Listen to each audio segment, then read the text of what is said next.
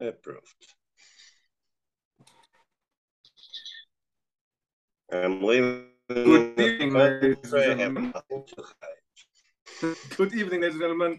This is Harper from Going On Path, and we come to live stream with Grace Osagra, Quantum Nurse, Jane Marquis, Empowered Mind, and Roy Carlin, The Awakening Podcast. Today we have our special guest and friend Stanislav Bogdanov from St. Petersburg. Russia. He is an international expert in economics and works as a specialist in IT and has a specific view concerning the global situation, concerning the economy, and concerning the politics. And this is what we are talking about today. Stan, it's a pleasure to have you here again on our show. It's always a pleasure to meet you. And the situation is, let's say, it's a little bit hot globally. Yeah, we know the Western part. Let's say this way: we have the Western news media, which we all are aware of, and we would like to see what is your point of view concerning the election in the US and, for example, the relations to Russia and Ukraine. Can you give me a short statement before I pass you to Jane? Yeah, no problem. Basically, election, in my opinion, election in the United States, it's not the issue of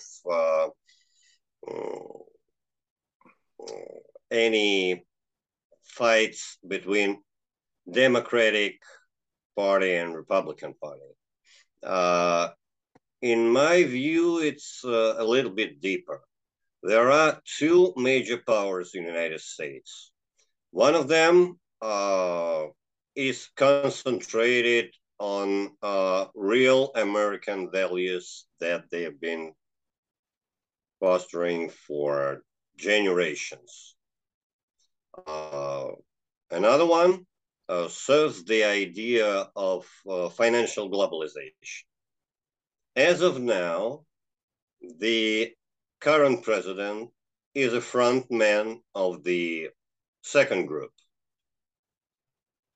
The other group, in my opinion, has very good chances to take control, because basically the global financial forces, they do not really care about the needs of American people. And now, with time being turbulent as they are, the American people are feeling this turbulence more than ever before. If they make the proper choice, if they vote, I'm not mentioning Republicans, Democrats, if they vote for America, then respectively in those turbulent times, with serious financial problems all over the world, the newly elected institutions will do their best to concentrate on the needs of American voters. And as a result, European Union, NATO, WTO, and Ukraine, it's not important at all in the larger scope of things, will see a significant shortage of funds. It might get delayed if the current president will not get impeached soon, because, in my opinion, due to his son's connections with the current Ukrainian regime, he has some personal issues to push financing of current Ukrainian regime. If he will not be able to push it anymore, no one will really care. If he stays at his position, he will get more limited in what he can do, but he'll try to keep it up for as long as he is able, because his entire family fate is at stake, and personally, I can't understand that. That's my view. Okay. And so do you see Ukraine also, let's say, as a part of the economical war between USA, Russia, and China? It's not a part. It's barely a tool, and an expendable one. So basically, I do believe that in under a couple of years, we'll see the United States going out of Ukraine in a manner quite familiar to those who looked at how United States left Afghanistan. Mm-hmm. Okay. And I believe the videos will be even more dramatic. And the European Union will, let's say it this way, it will go down as well, and no one bothers about, no one thinks about that, right? Well,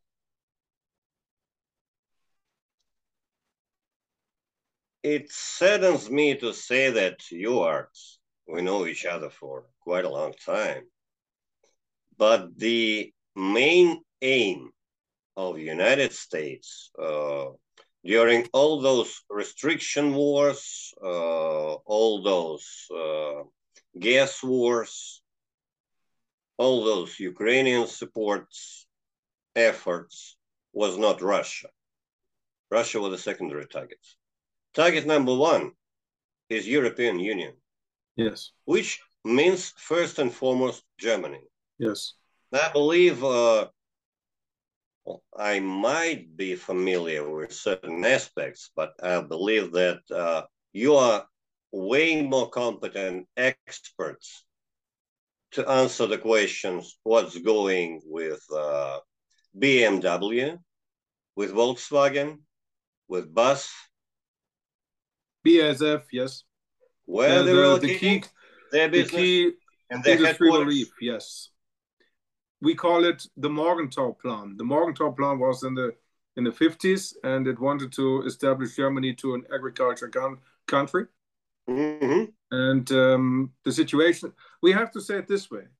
If in the case Nord Stream 1 and Nord Stream 2 would have been opened to Europe, to Germany, Germany could deliver many gas to the whole European Union, and the technology and let's say the exchange between Russia and European Union would become very close. In that moment, Russia and Europe would have a strong joint venture.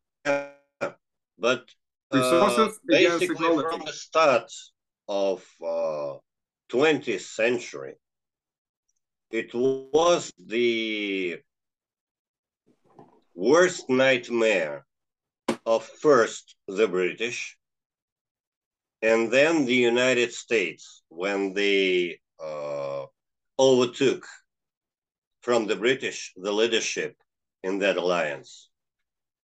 Yes.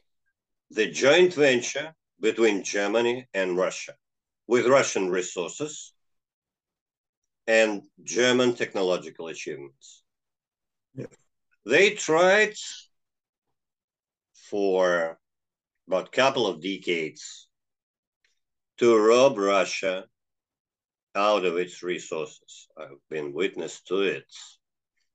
And thanks to our current Supreme Commander, they failed. Now their aim is Germany. You can solve any problem, at least in a couple of ways. Now, it saddens me to say that you are the main targets. It's I remember the first, or the sentence of the first NATO General Secretary, Lord Hastings Ismay. He said the only purpose was to keep the United States in, the Soviet Union out, and the Germans down. This was the reason why the NATO was established. And Exactly. with Nord Stream 1 and Nord Stream 2, the Americans would have become out of control of the European Union. So by this way, they can destroy the European Union so that Russia is not interested anymore to work with them and has to work with America. Mm. I have a reason to believe that the game might be a little bit deeper. Mm-hmm. America does not need to destroy European Union. United States just need to rob them to keep up their economy up and running for a little while longer. The main beneficiary of actually destroying European Union, Mm-hmm.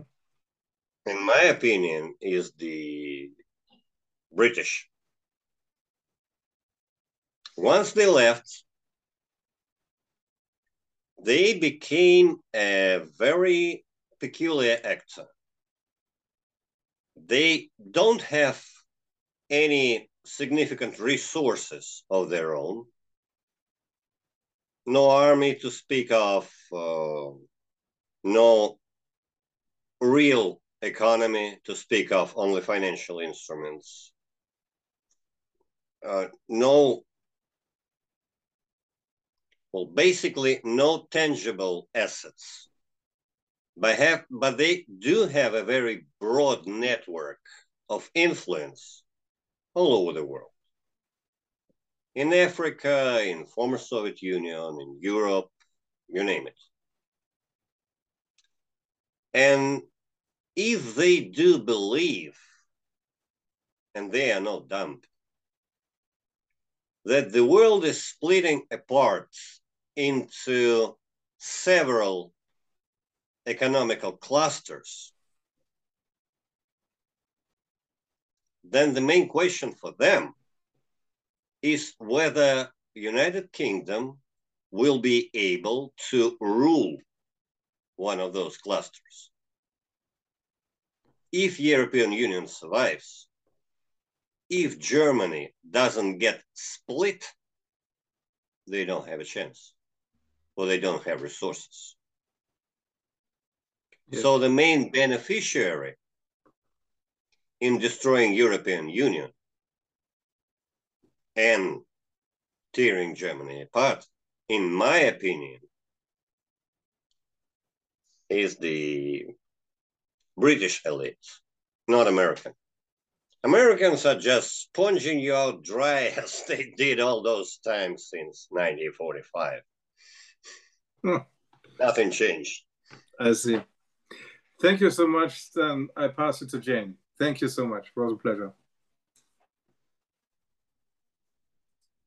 What did you say at the end there, that the Americans don't have a lot of say or clout in this global? What did you say at the end there, Stan? No. I say that Americans are not the side that is most interested in tearing European Union apart. Okay. Americans, they are famous for meddling in other countries' affairs. It's their typical behavior since they came out of isolation, and I don't expect it to change anytime soon. Well, one thing should be stated clearly. When I say Americans, I by no means mean the American people. I used to deal with them a lot since early 80s of the previous century. I do like American people, especially if we're talking rednecks. They're really cool. They are very much like us. But the American elites, it's quite a different story. So I want to make it crystal clear. I might be using term American, but it doesn't ever concern an average Joe. I'm on the side of average Joe. That's why before we started recording, I said that for me, the main news, whatever happened in the world, the main news that struck me the deepest was the passing of Gerald Lewis. Because for me, he was one of the people I associated America with for over a quarter of a century. And my life would never be the same again. I've seen his last recordings a couple of years ago when he was, say, 85. He was still that very killer, even though his voice was cracking. But when he took a hold of the piano, it was obvious that the piano won't survive the end of the war. That's huge. Sorry. Yeah, very good. So can you just tell us your perspective on Biden's son's connection and the elite's connection to the Ukraine?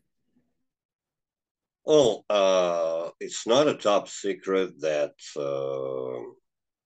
Hunter Biden was getting quite an amount of money from corrupted Ukrainian officials. And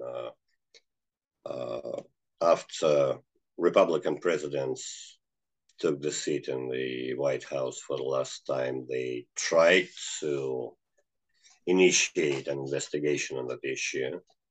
But at that moment, they failed. It doesn't mean that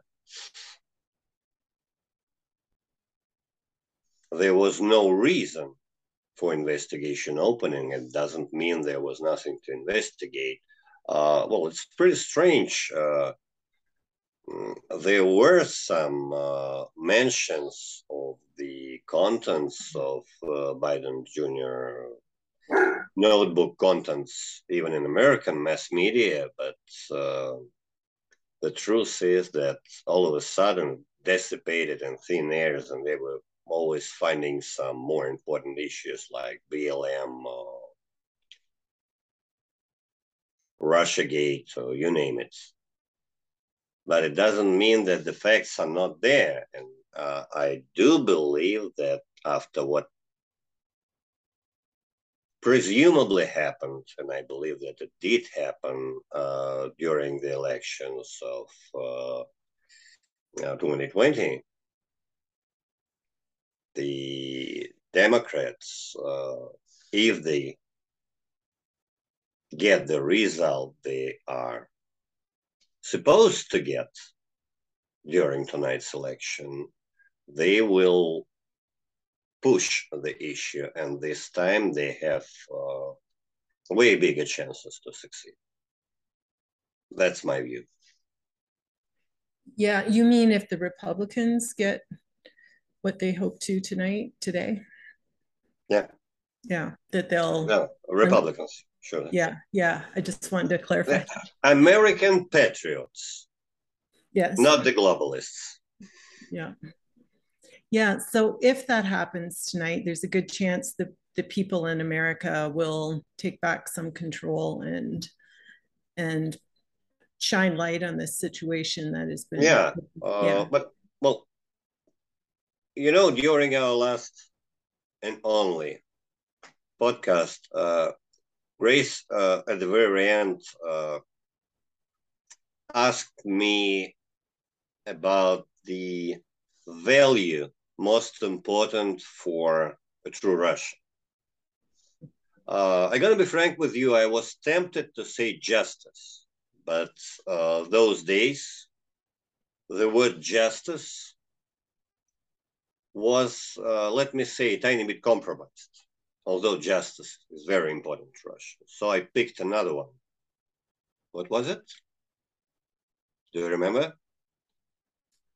I don't remember. Do you? No? I don't think I was on that. You were not. Yeah. You were not there. The others were. Respect.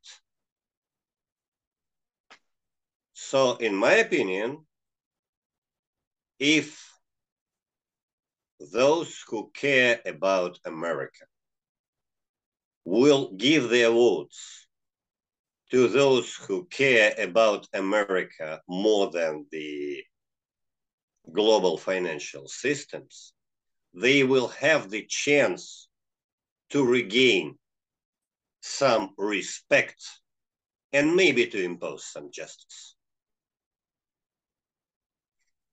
Yeah, let's hope so. I'm counting on it. And if not, what is the globalists' ultimate? Their ultimate goal has already failed. Because, well, let's remember what was the program of your acting presidents. He wanted to make it all back the way it was during Obama's presidency. He failed to do it because it's not possible to do it. No longer possible. The mechanism that allowed the development of current globalist system came to its end. If you lowered your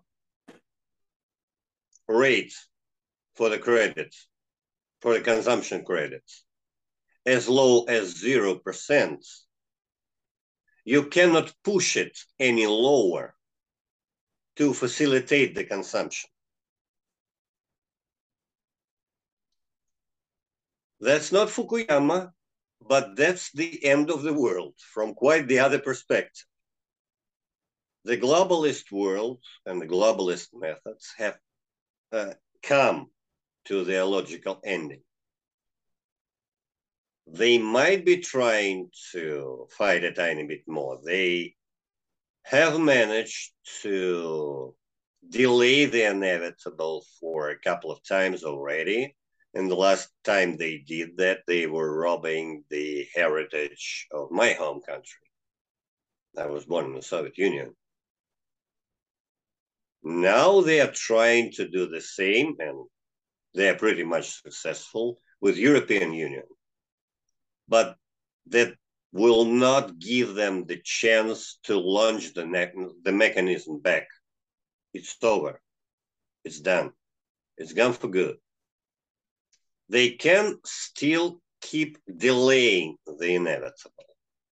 So I believe however it evolves, the next about 10 years will not be easy for the majority of countries, including the United States. And if we are talking about Europe, I would dare say that it will not be easy for all the countries, with a single possible exception, Russia. And why Russia?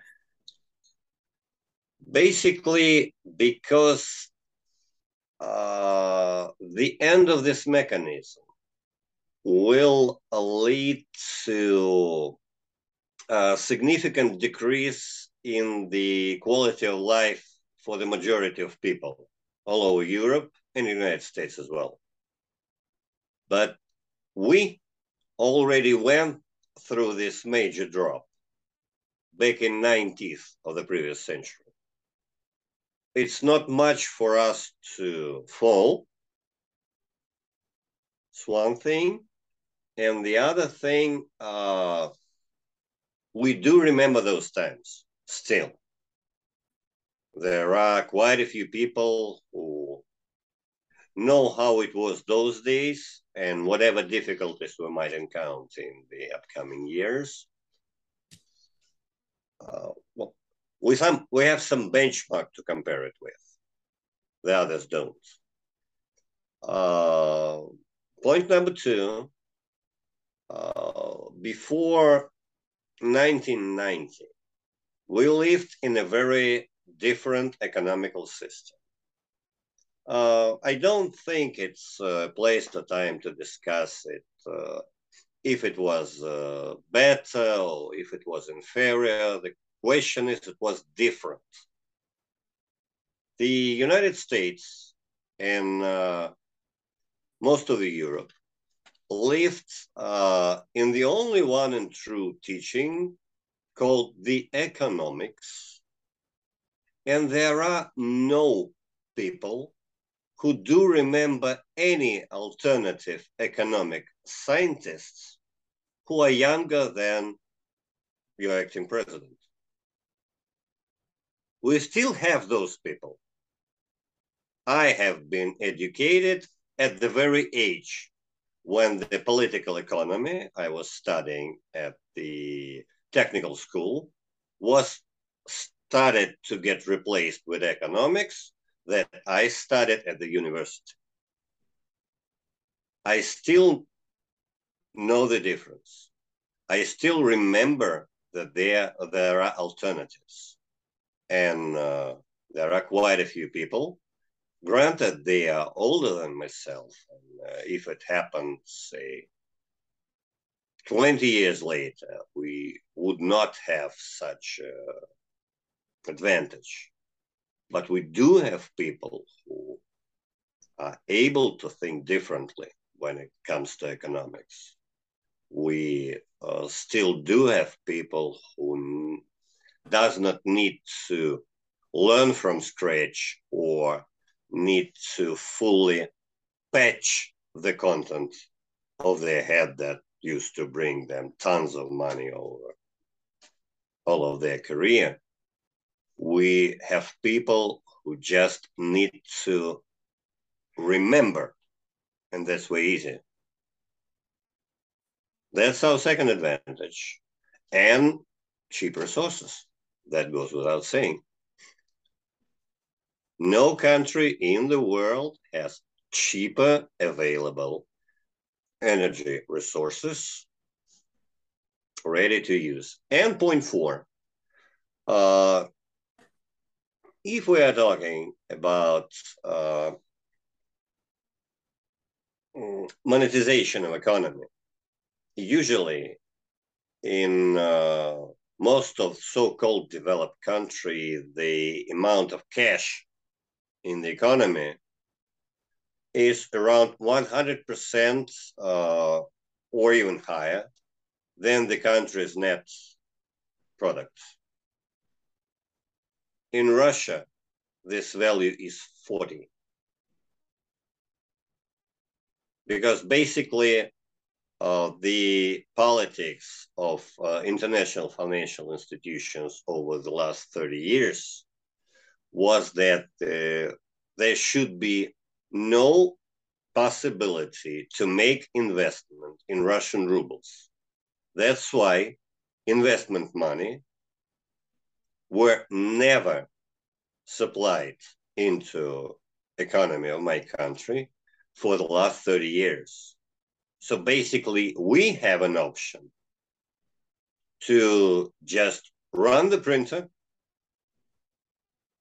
add up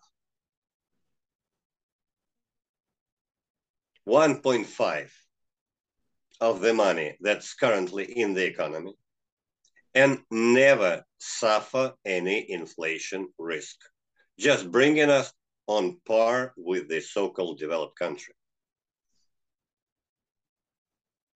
That's the Jack of Diamonds. And it's up on our sleeves. Just basically what we need is to find the proper moment to kick out those who are serving the needs of international funds and do it. And I believe it will be done pretty shortly. I think before mid-2024.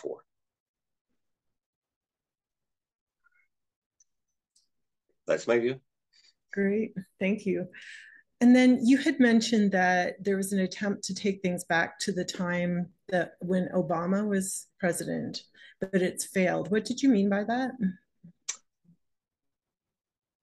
That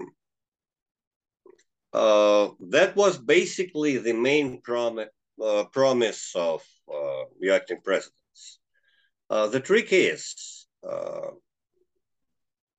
back in year 1945, when the Bretton Woods system was created, and when basically United States and Soviet Union split the world almost in half, and each of the countries controlled their own parts, not unlike they did with Germany.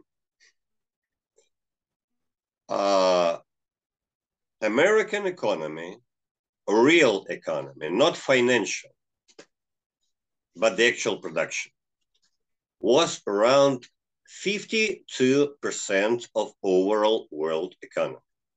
And that did allow them to control the bigger part of the world. In financial terms, in military terms, ideologically, you name it.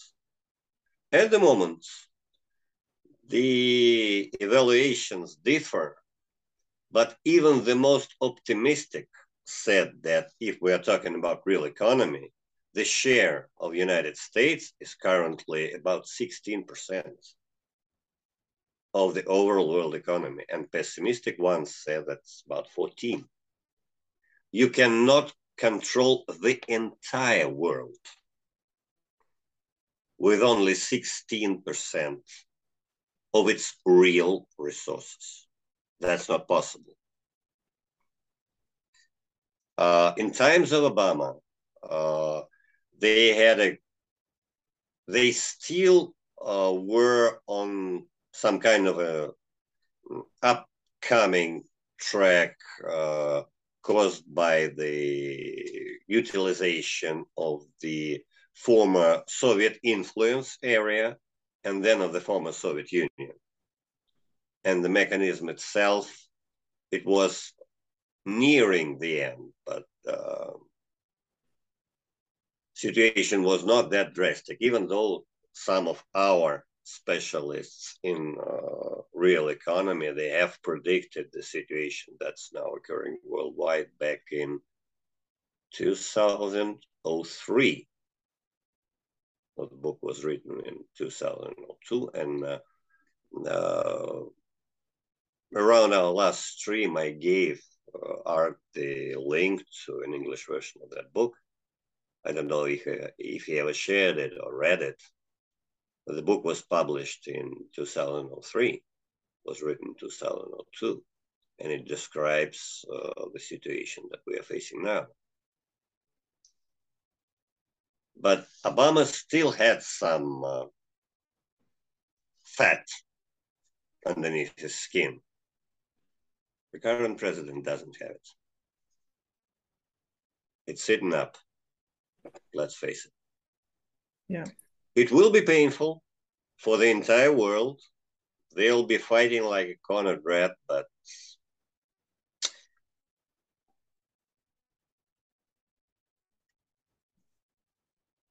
now the end is clear. And someone faces final curtain. Yeah. There's some final. Our ultimate goal is to minimize that for us and for those who are dear to us. That's the only thing we can do. Okay. Thank you so much. I'm going to pass you to Roy. Thanks, Jen. Hi, Stanislav. Okay. I suppose everybody in the West, they're all experiencing, lots of difficulties with fuel increasing, food prices, everything is just going. What's it like in Russia?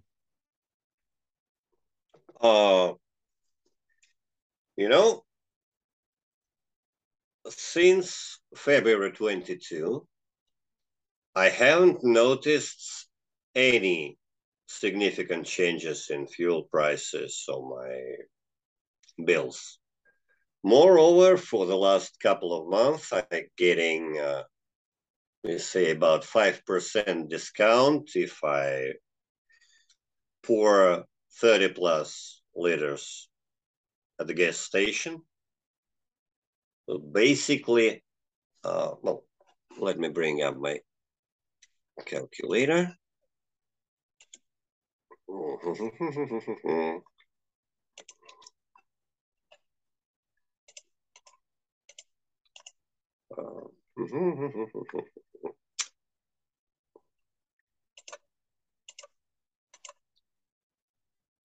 So if we take, for example, that at the moment our ruble is around $60, euros, you name it. Right now I am paying around 80 cents per liter. I don't know how much it's going to be in gallons, but I do know that those are the prices most Europeans should envy. And it's not the regular one. So basically we have a little bit different scale. The regular one is marked as a 92 octane, and I'm using 95. So that's the price for mine. Yeah, most in Ireland, England, it's about two euros and plus. Yeah, 0.9. Okay. Well, frankly, there are some changes, but well, for me being a regular citizen, I don't feel them unless I'm looking deep enough. The main changes are in the fact that some systems that were not working for at least last 30 years, or maybe even more, they do start improving right now with the situation that's culminated in a special operation around Ukraine. It's not a secret that there was a partial mobilization. And it's not a secret, and you might have heard about that during these mobilizations, there were some quite stupid stories when the people who were not supposed to ever get recruited as part of this partial mobilization, they were recruited. But the roots of the problem, they were way deeper, because basically we haven't been doing anything like the actual mobilization since the 1945, or maybe even 1943. The respective institutions, they were used to work in the entirely different circumstances. The people were just not used to solving those issues. But, you know, we, as distinct from at least the United States, as far as I'm aware, our army consists of two parts. There are professional military men, and theoretically, every healthy male in Russia needs to serve in the military, unless there are some excuses for him not to do it. For example, in my case, the reason I was not enlisted in the army back in 1990 was that I was studying at the technical school, and it gave me a delay. Then at the university, and it gave me a delay. Then I came for the PhD, and it gave me another delay. And there I hit the age when I was no longer eligible for recruiting as common soldier, and I had no education to be assigned to a reserve like an officer, because I was not an officer. And from those days, I do know that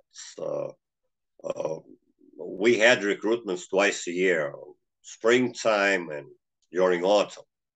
And because my family name starts with the letter B, whenever our local recruitment office got the order to provide that amount of recruits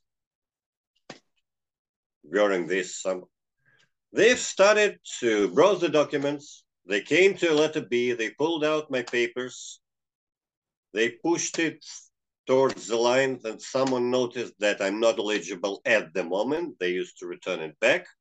After it repeated a few times, they've decided that in order to avoid problems, they'd better put my documents somewhere.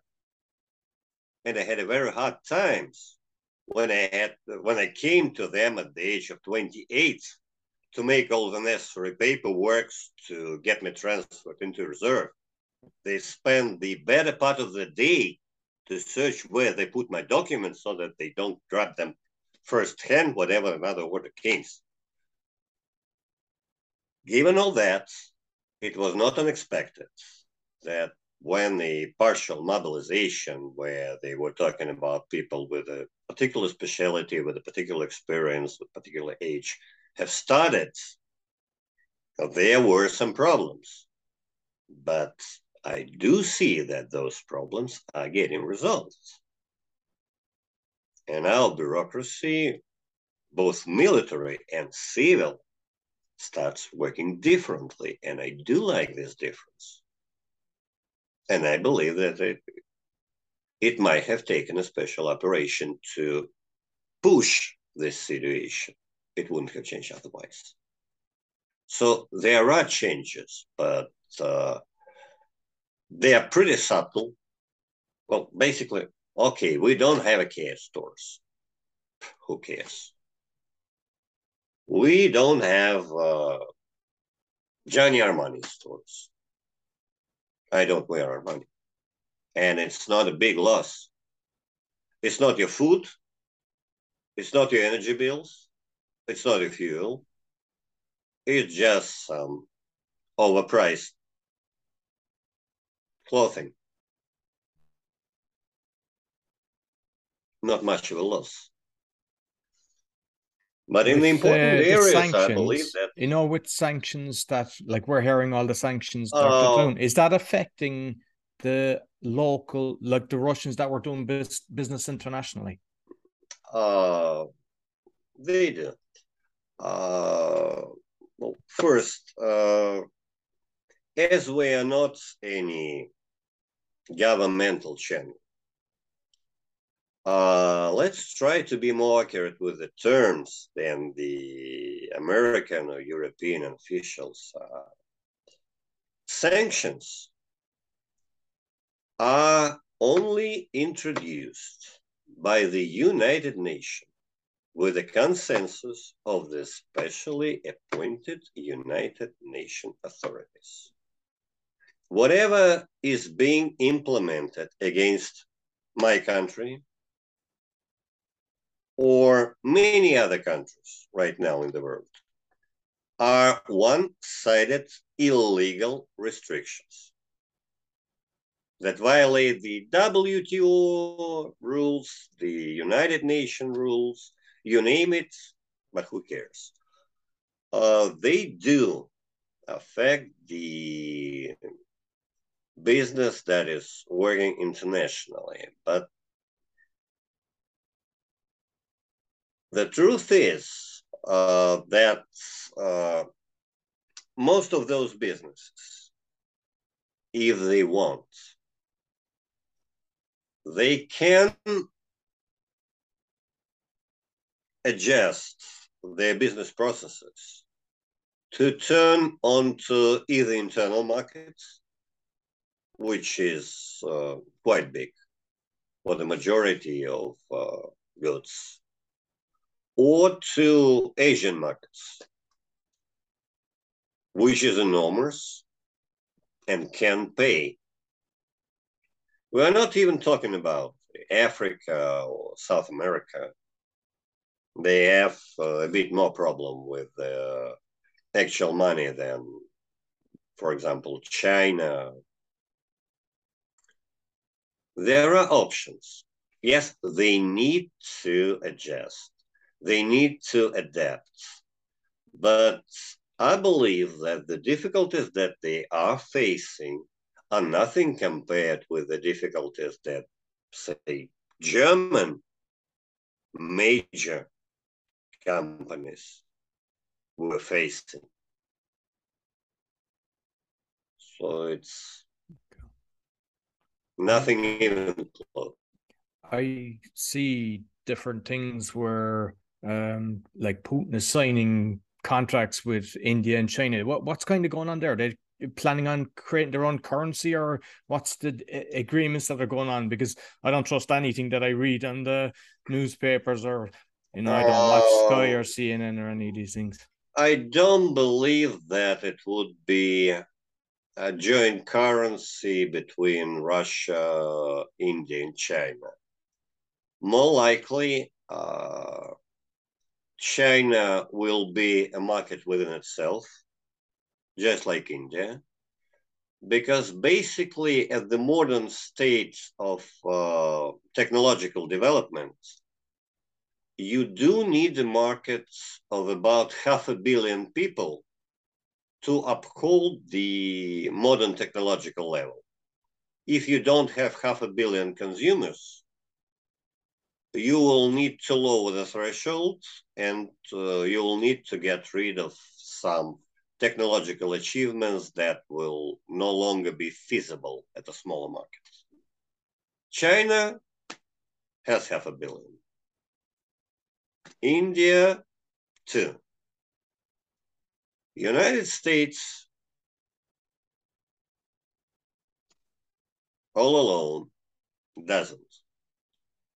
But if we look at AUKUS and make some brief calculations, it will turn out that it's the market of about 500 million. And talking about Russia connections, I would rather pay more attention to Iran, Egypt, possibly Turkey,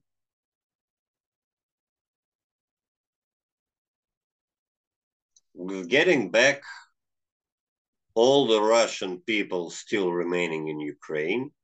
That brings us very close.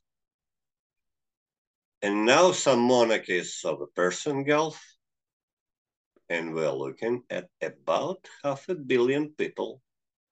Is it just a coincidence? I don't think so. So I believe that China and India are very important partners to simplify the transition from global market to local ones. But at the end, there will be more or less autonomous, although maybe a pretty friendly system with certain goods and technologies exchanged between them. But I believe currencies would be different. And financial control centers, economic control centers will be different. I see they're really pushing the cashless society all over the world. Tesco in the UK, you need to have an app. It's happening here in Poland with like a small shop that does like about 5 to 10,000 Żabka. You need an app. Are they trying to push the cashless society in Russia as well? I would dare say that they are trying to push a propertyless society worldwide. Because what they facilitate both here and in most of the other countries, that owning property is a problem. It has nothing to do with freedom. You don't need a home, you can rent it, it will be much easier. You don't need a car, you can use car sharing, it will be much easier. You don't need to have anything. All you need is your phone. And then we block it if you misbehave. They're not saying that. But that basically the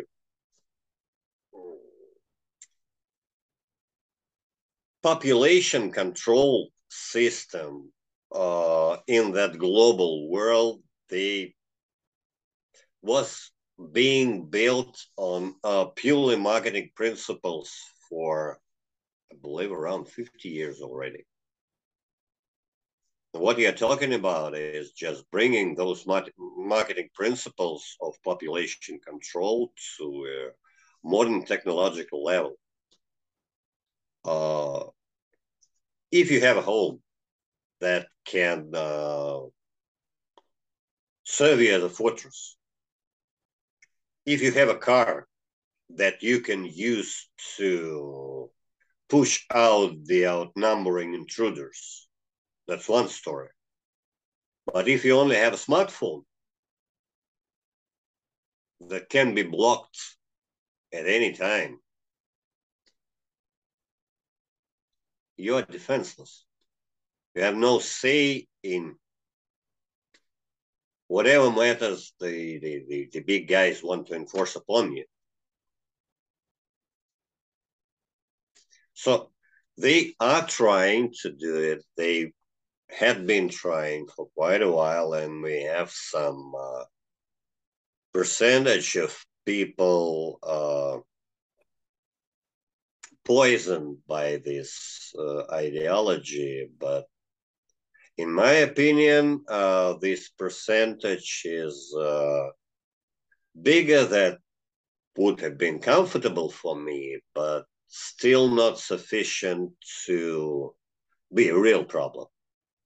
So it is a problem, but nothing that cannot be overcome. Okay. Thank you, Stanislav. I'll pass you over to Grace. Stan, thank you so much for being here.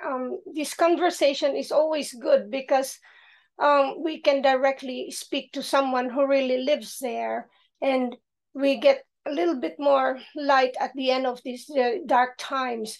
And yeah, I still agree that with the respect is a value of sovereignty. And from what I am understanding is like China, Russia, they do, and it's encouraged for all nationals of each country to be respectful for themselves. Because once you respect yourselves, you even know how to respect other people, living in other countries and with different kind of values. So that's so basic. And really, it's a little scary to just see the unipolar system going into very strongly, so that the shadow government of America will be the one to control, the entire that's the goal. I believe that's their goal. So yeah, and I get excited when I hear, and you mention it, Russia, China, Iran, and I believe other African countries are not fully going into what the United States government is talking about. That's happening, and that's really I even heard that the Philippine government, the new government, is welcoming also some collaborations or just projects with Russia, Russian government. So that's quite good. And with this, and yeah, I can see that there's you don't feel any change, price wise. So is there more people from other countries trying to apply for residency in Russia? I don't have the actual statistics, but at the very least, I have heard, for example, the speech during one of the podcasts that we also do have here from one German guy lives in Germany, who is of Russian origin. We have lots of Germans who lived in Russia for generations, even before the revolution, moved back to Germany. And right now he's saying that he's working out with our government to bring back about 20,000 German families who are small and medium-sized business owners to Russia, to basically areas where their fathers moved to their home country quite a while ago. I have heard that there are some people from the United States applying for permission to move to Russia and uphold their old traditional values. They are the followers of the older versions of Christian religion, way more strict even than our Orthodox teaching, and they do feel very uncomfortable with what's going on with family values and all that in the United States. I have heard that there were quite a few people moving from South Africa to do farming in Russia. So I believe there are quite enough applications. Although, you know, here's, well, I do believe that they are coming and there will be more coming. I even know one man who was going to come, but for some reason unknown, he's still waiting for something.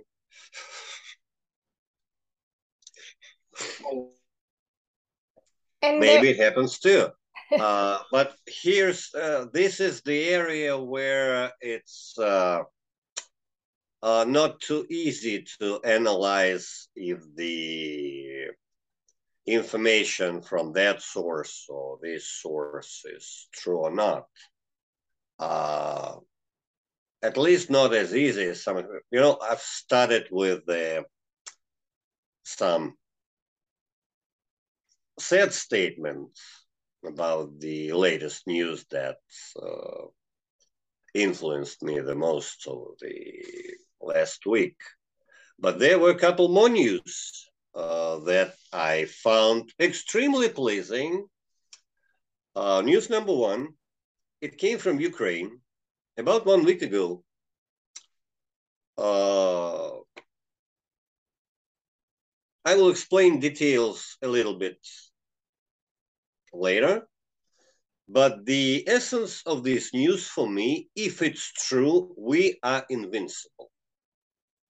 Because I believe it was last Monday, well, previous Monday, they claimed that Russians launched 50 missiles towards Ukrainian territory, and anti-missile forces have managed to destroy 44 of them. Brilliant work. In half an hour, another headline, Russian missiles destroyed 19 critical objects in 10 different areas of Ukraine. We make a simple arithmetical operation, and we understand that those rockets were bouncy. Each of them hit the target, jumped to the next one, hit the target, jump to the next area, like to a neighboring state. Hit the third one and said, well, it's enough for me. 6 more are coming. If such news are true, we are invincible. We just need to have one rocket with 10 times as much jumps. And another greatest news for me, it was, I believe, the end of the previous week, when the acting American president, during his speech, I don't remember where and to whom he was addressing, he started it with, ladies and gentlemen, hard times are upon us, which means that our times are good. None of us is considered gentlemen by the standards of those whose current president represents. Gays, I believe it's also not about us. And if gays and gentlemen are having hard times, then it means that our times are brighter. And that's a good news. And I also noticed that there's a lot of expatriates living in Russia, and two of them I'm closely following, and they really, I can even trust their information more rather than, you know, I never really search in the mainstream. And one of them I follow is Joaquin Flores, and he posted today that EU suddenly pulled out multi-million-dollar Ukraine assistance program. And it says that the European Union will not be able to allocate 3 billion euros to Ukraine promised as part of program assistance back in May. So what's your thought about that? What I heard that they will not be able to allocate those billions due in May over the course of this year. So presumably the Ukrainians wanted to have it prematurely, because the last statistics I've seen was that only the United States government is wasting $2.5 million to Ukraine. I believe it's hourly.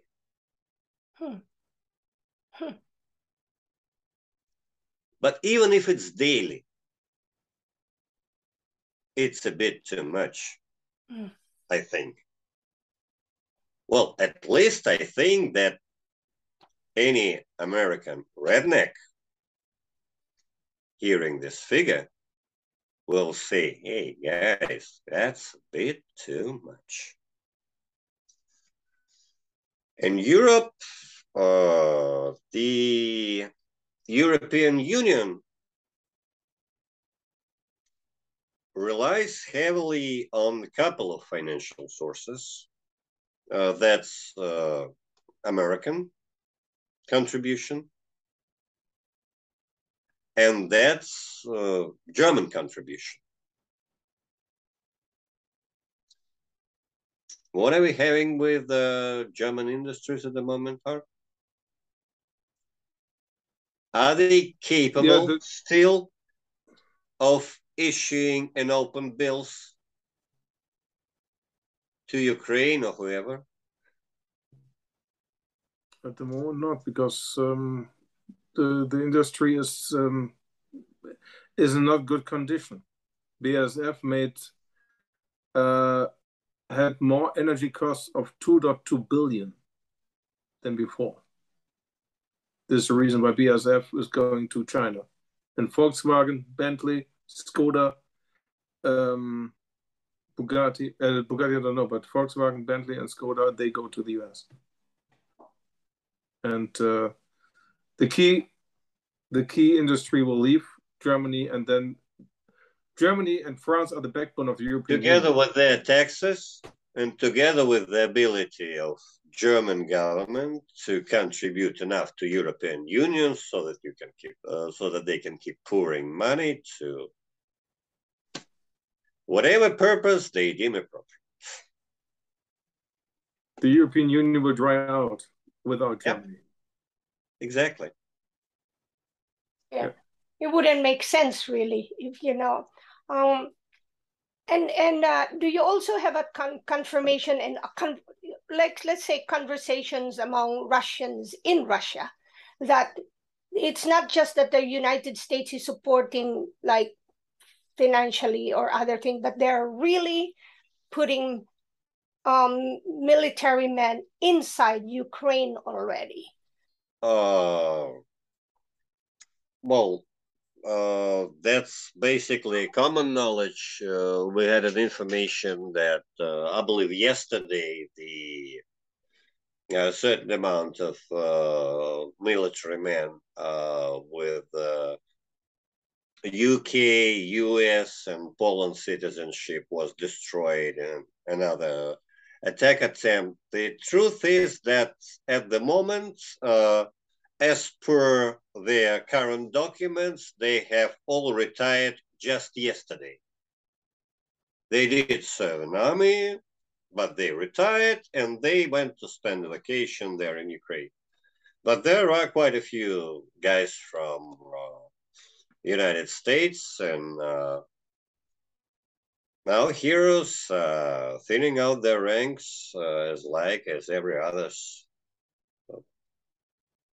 That's basically common knowledge. There are dogs of war from many countries of the world, United States not exception, and there are quite a few instructors present there. It's no secret that the military intelligence of Ukraine is in direct contact with United States intelligence, and they are getting real-time information about our forces movement, but that won't stop us. And what's with that blowing of the pipeline? Who really at the end had a benefit on that? When there is only one country that can provide the comparable amount of gas at a significantly higher price, the United States. But in my opinion, the situation may be a tiny bit deeper.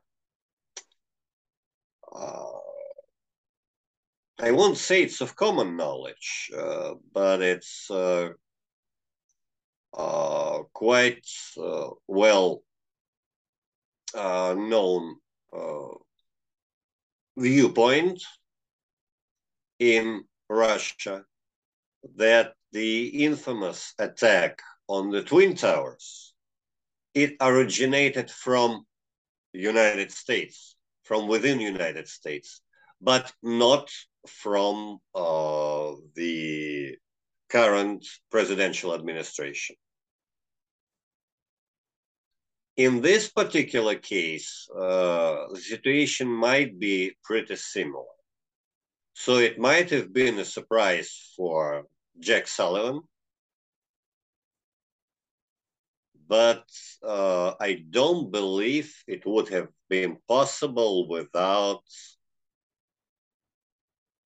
United States intelligence knowing about it. But I do believe that the actual work was most likely done with UK-related forces. Some people in United States were fully aware of the situation, and it's likely it was all set up during the NATO maneuvers in that region. And there was no reason that the United States military intelligence was not unaware of what's going on in the region. But I don't think that the actual current administration was specifically informed and gave the formal order to do it. Although I might be wrong. Because basically, Biden is a front man of globalist forces. And if they are aiming, and they are aiming, to keep some, at least, resemblance of global united economy, then attack on international infrastructure is basically the end of the idea. Because no cross-border infrastructure is longer safe. It's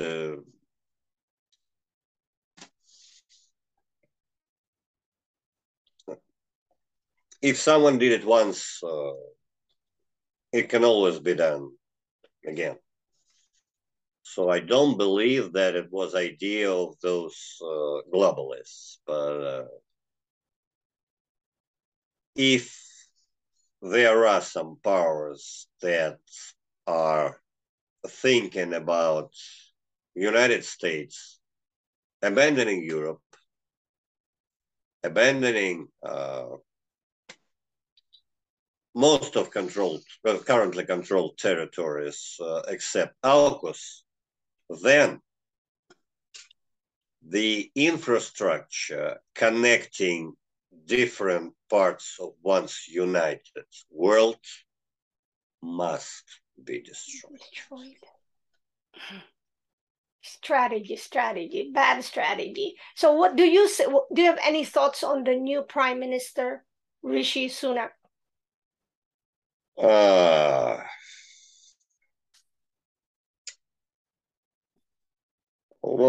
Well, this guy clearly have a financial background.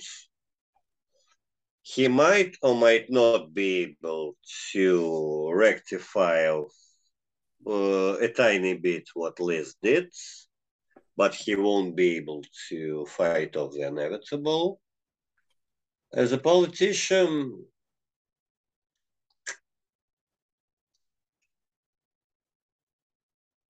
I don't know. Maybe, well, he would most likely win the battle against Salad, unlike Mistrust. But I don't believe that he can make any significant political changes for the United Kingdom. The problem is that, we had a very sad joke when Liz Truss was elected. Because basically a few days after Queen Victoria passed, Queen Elizabeth, sorry, and in Russian informational space, it was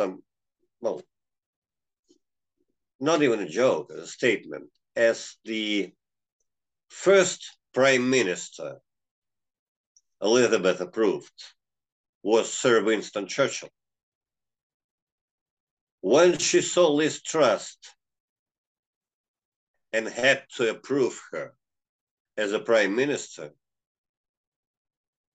the decent old lady had no other choice but to die. I don't think Sunak would have provoked the similar reaction, but overall the level of those who occupy the decisive position in European elites and politics, it's awful. Because basically, can you compare Mr. Olaf Scholz with Willy Brandt?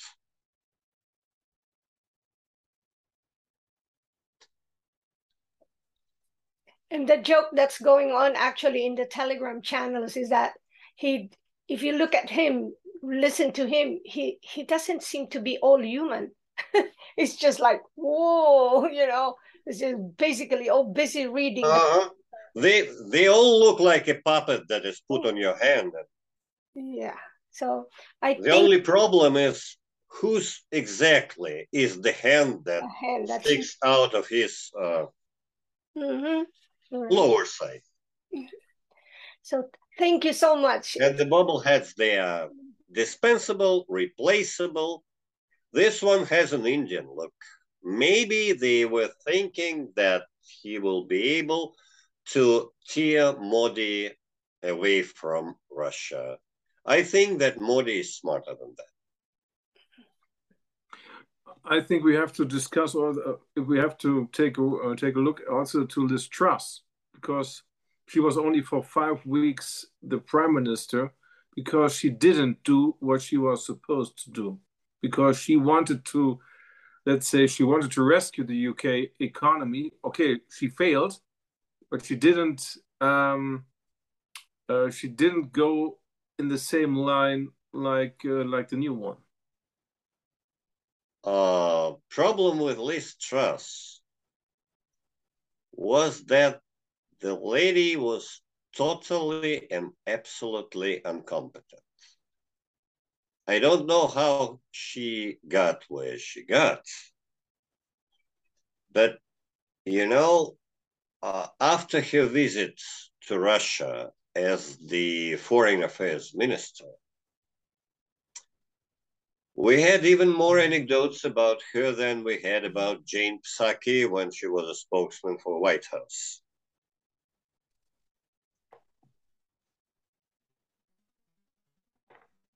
She's absolutely and totally uneducated.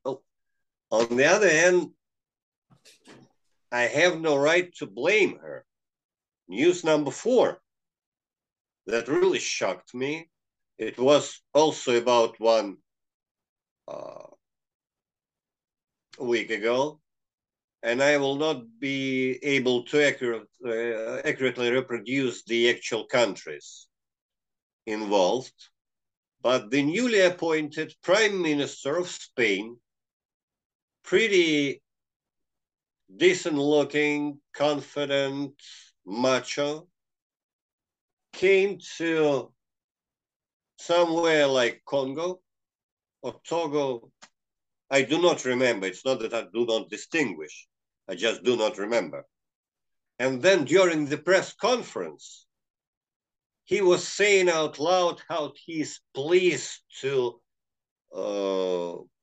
be the man who gives the new push to relations between his country and Senegal, and how he is pleased to keep working with his counterpart as the Senegal president.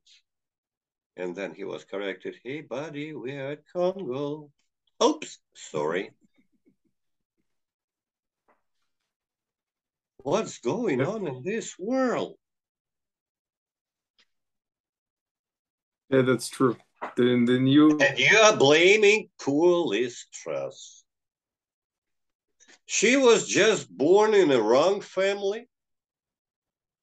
They haven't explained to her that she needs to learn to make a career. They said, girl, do whatever you want. We'll make you a prime minister. Then you'll lose to the salad and leave in peace. Unbelievable. As Johnny Cash used to say in one of his songs, he's there because he's a victim of the time. So most of modern European politicians are victims of the time. That doesn't help their electors one bit. No. And interesting thing is concerning health, in Germany, the health ministers, ex-health ministers, asked for amnesty. so they already start. We have already here the subject whether we shall have an amnesty for all the things what has happened in the last 2 years. Yeah. So it's really annoying. It was a real pleasure to have you again here on the show, Stan. You're welcome. Ladies and gentlemen, if you want to get in connection with Stan, please write an email to Grace, to Quantum Nurse. And thank you for joining us. And I think we see you soon back here on the stage. Thank you so much, Stan. And hopefully our next talk will be in a tiny bit brighter times. Hopefully. And I will be able to wear a rope again. Yes. Yes. But till things are brighter, I'm the man in black. Yeah. God bless you. God bless you. Thank you so much, Stan. And Thank you, gentlemen, for listening to our podcast. Thank you and bye.